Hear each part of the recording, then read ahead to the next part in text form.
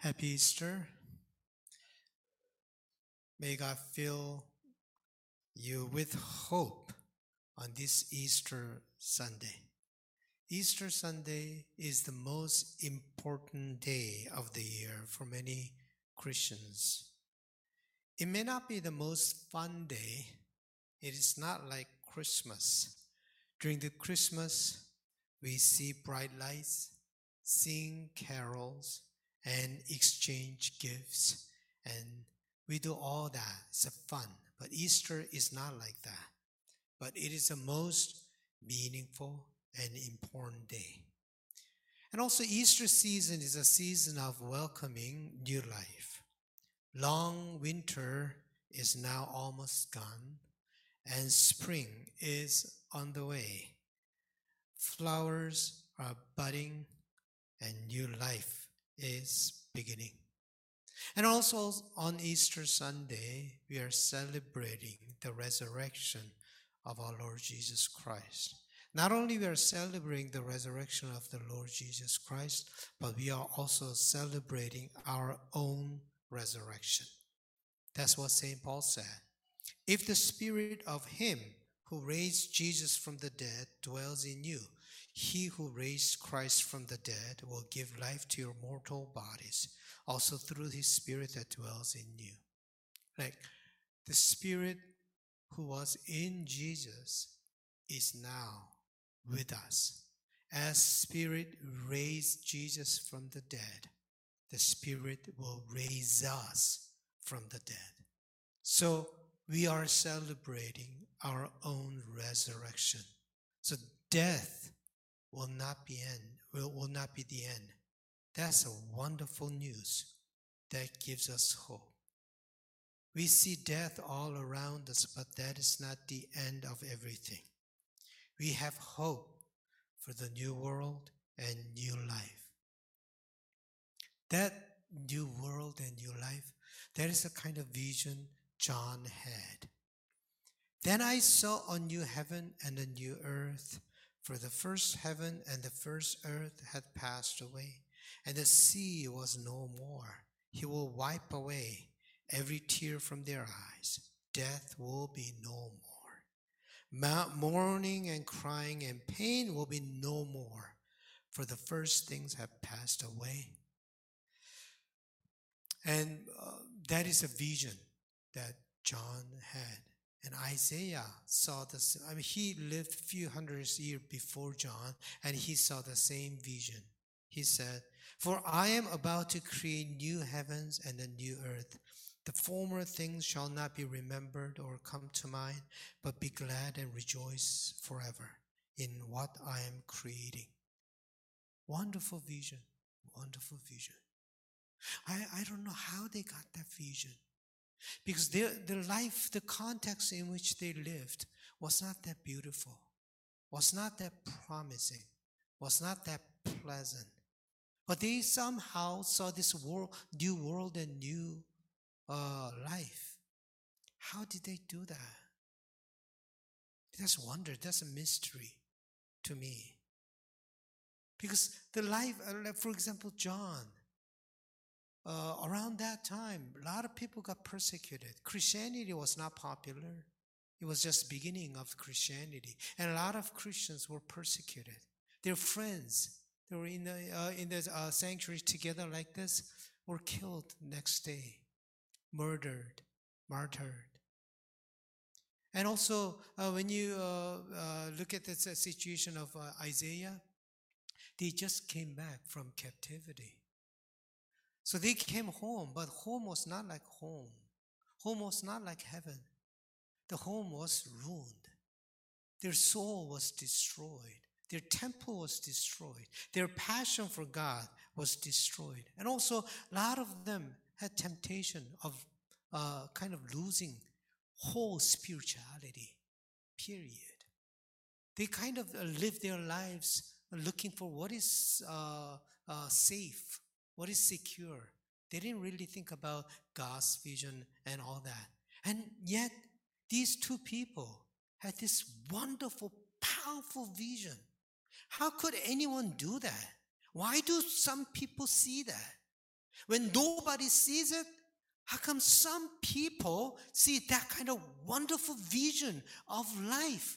What do they have specially? Is it in their gene of being positive? Or how did they come up with these ideas? Somehow they had this wonderful vision. That's wonderful. Their reality was harsh. A lot of people ask all kinds of questions. If God were real, why were we taken into captivity? If God were real, how come my friends died and God doesn't do anything? Where is God's promise? Is God real? Is God alive?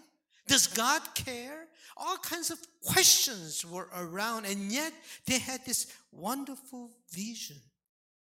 They had this keen sense of seeing something that other people don't see. In the gloomy reality, they saw the possibility of future.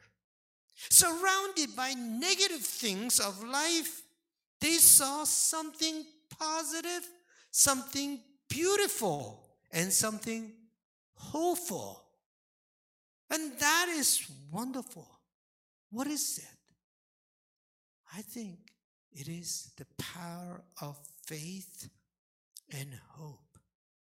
The power of faith and hope creates this kind of insight, this kind of vision. The power of faith and hope allows them to see something beautiful no matter how difficult life may be. And most of us don't do that. Most of us don't do that. Most of us are influenced by circumstances so much.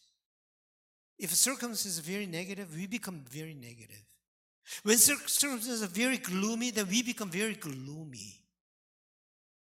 But somehow they didn't allow their circumstances to blind them, to dictate them, and to victimize them.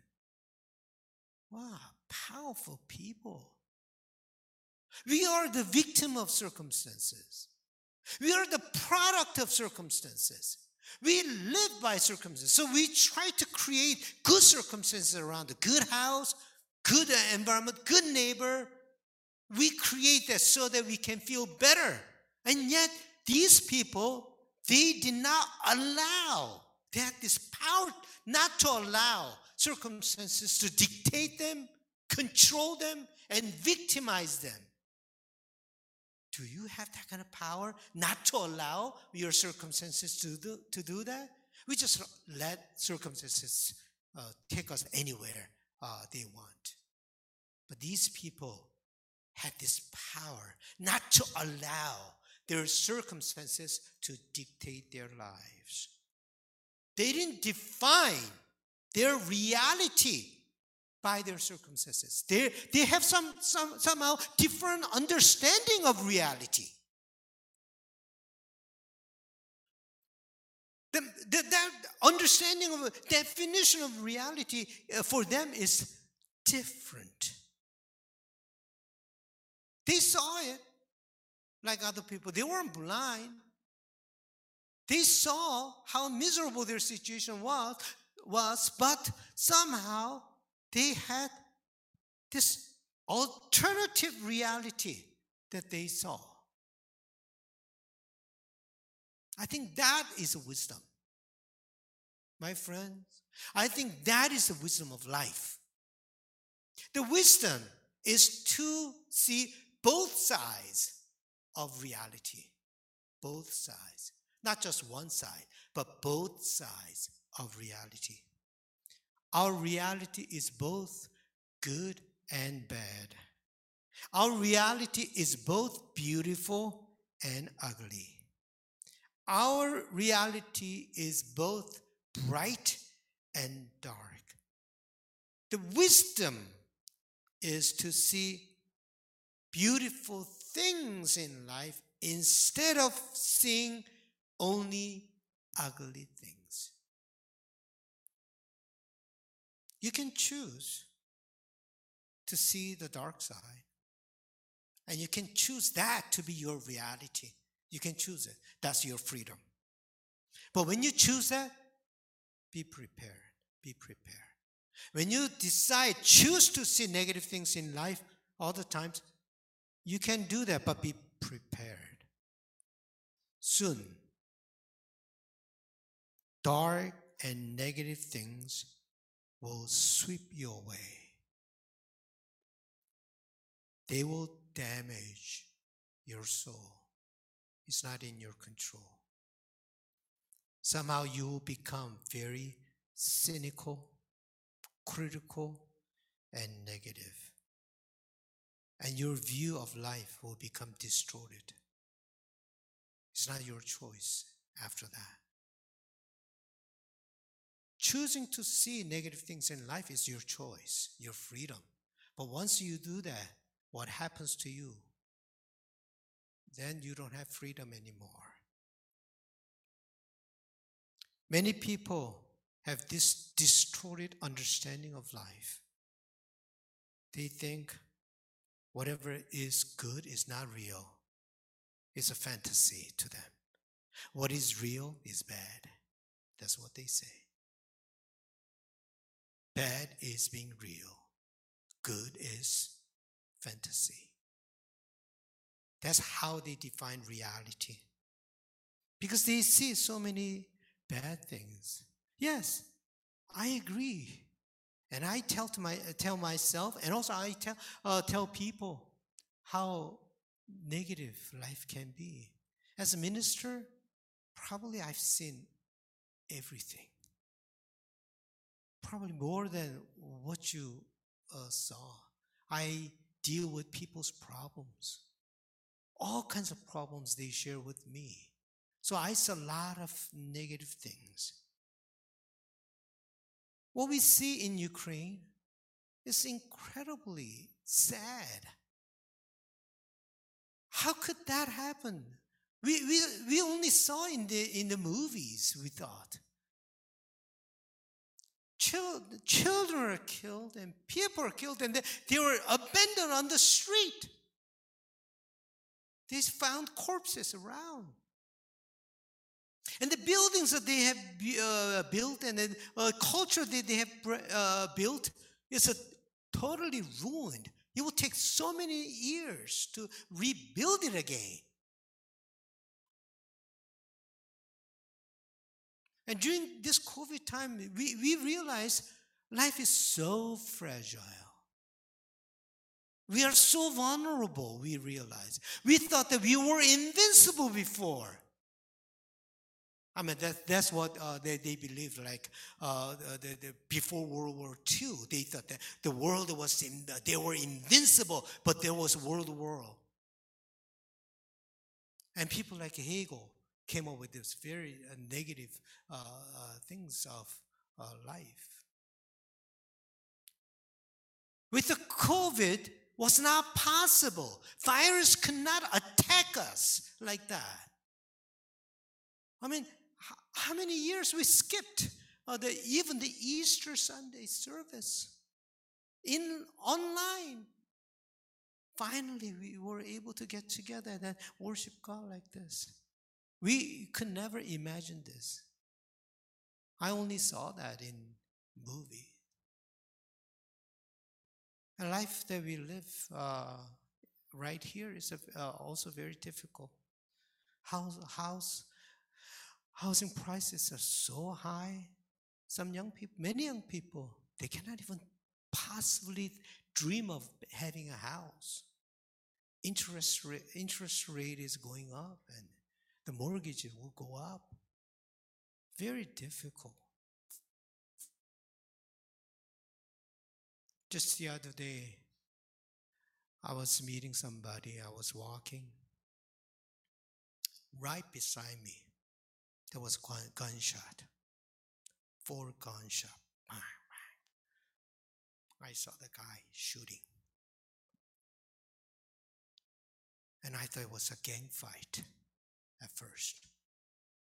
And later I heard the news that the guy who was shot was dead. killed. And this guy just randomly chose a person who came out of the subway and shot him.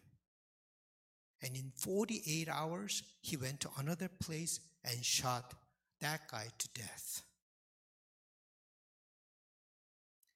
It could be very much me. For some time, my ear was ringing. And I was shaky. My legs were shaky. First time I heard a gunshot right beside me. Yes, life can be cruel, scary, dark, and gloomy. But I believe that that's not everything about life. We see life in the midst of death. We see hope in the midst of despair. My sermon title is Hopeful Reality, not hopeful situations. Hopeful reality. That side of reality we have to discover and find. Hopeful reality. Hope in a good situation is not hope. That's just how you feel. Oh, you feel hopeful. Hope in a good situation is not hope. Hope in an impossible situation, when nothing is going for you, when you have hope, that is real hope. I see some people around me living with this kind of hope. That hope keeps them going, and keeps them very strong. To them, hope is real. It's not theory to them. Hope gives them the power and strength, like John and Isaiah. To them, hope is a reality. It's not just wishful thinking. It's not just making up. It's not just psychological manipulation. It's a spiritual thing. To them, that hope is more real than the gloomy situations that they witness every day. That's what faith is. That's who we Christians are.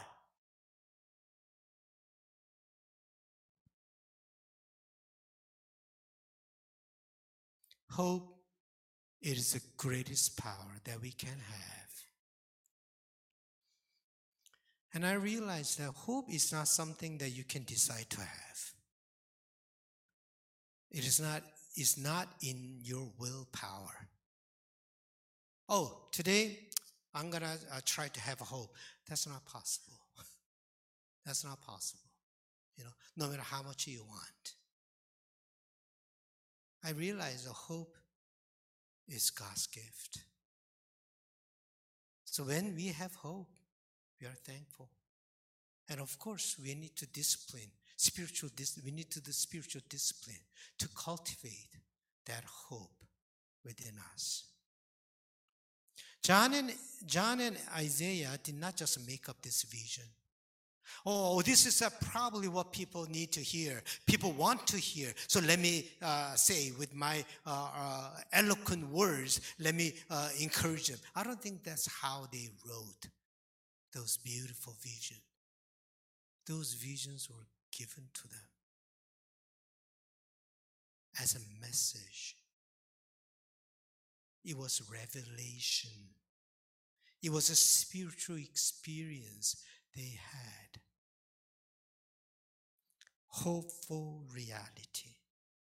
It's like finding a flower, lilies in the ashes. It is like finding treasure hidden in the mud. They experienced long nights of struggle, But they somehow saw that morning would come. In the middle of the night, they saw morning come. That's what our choir sang today, beautifully.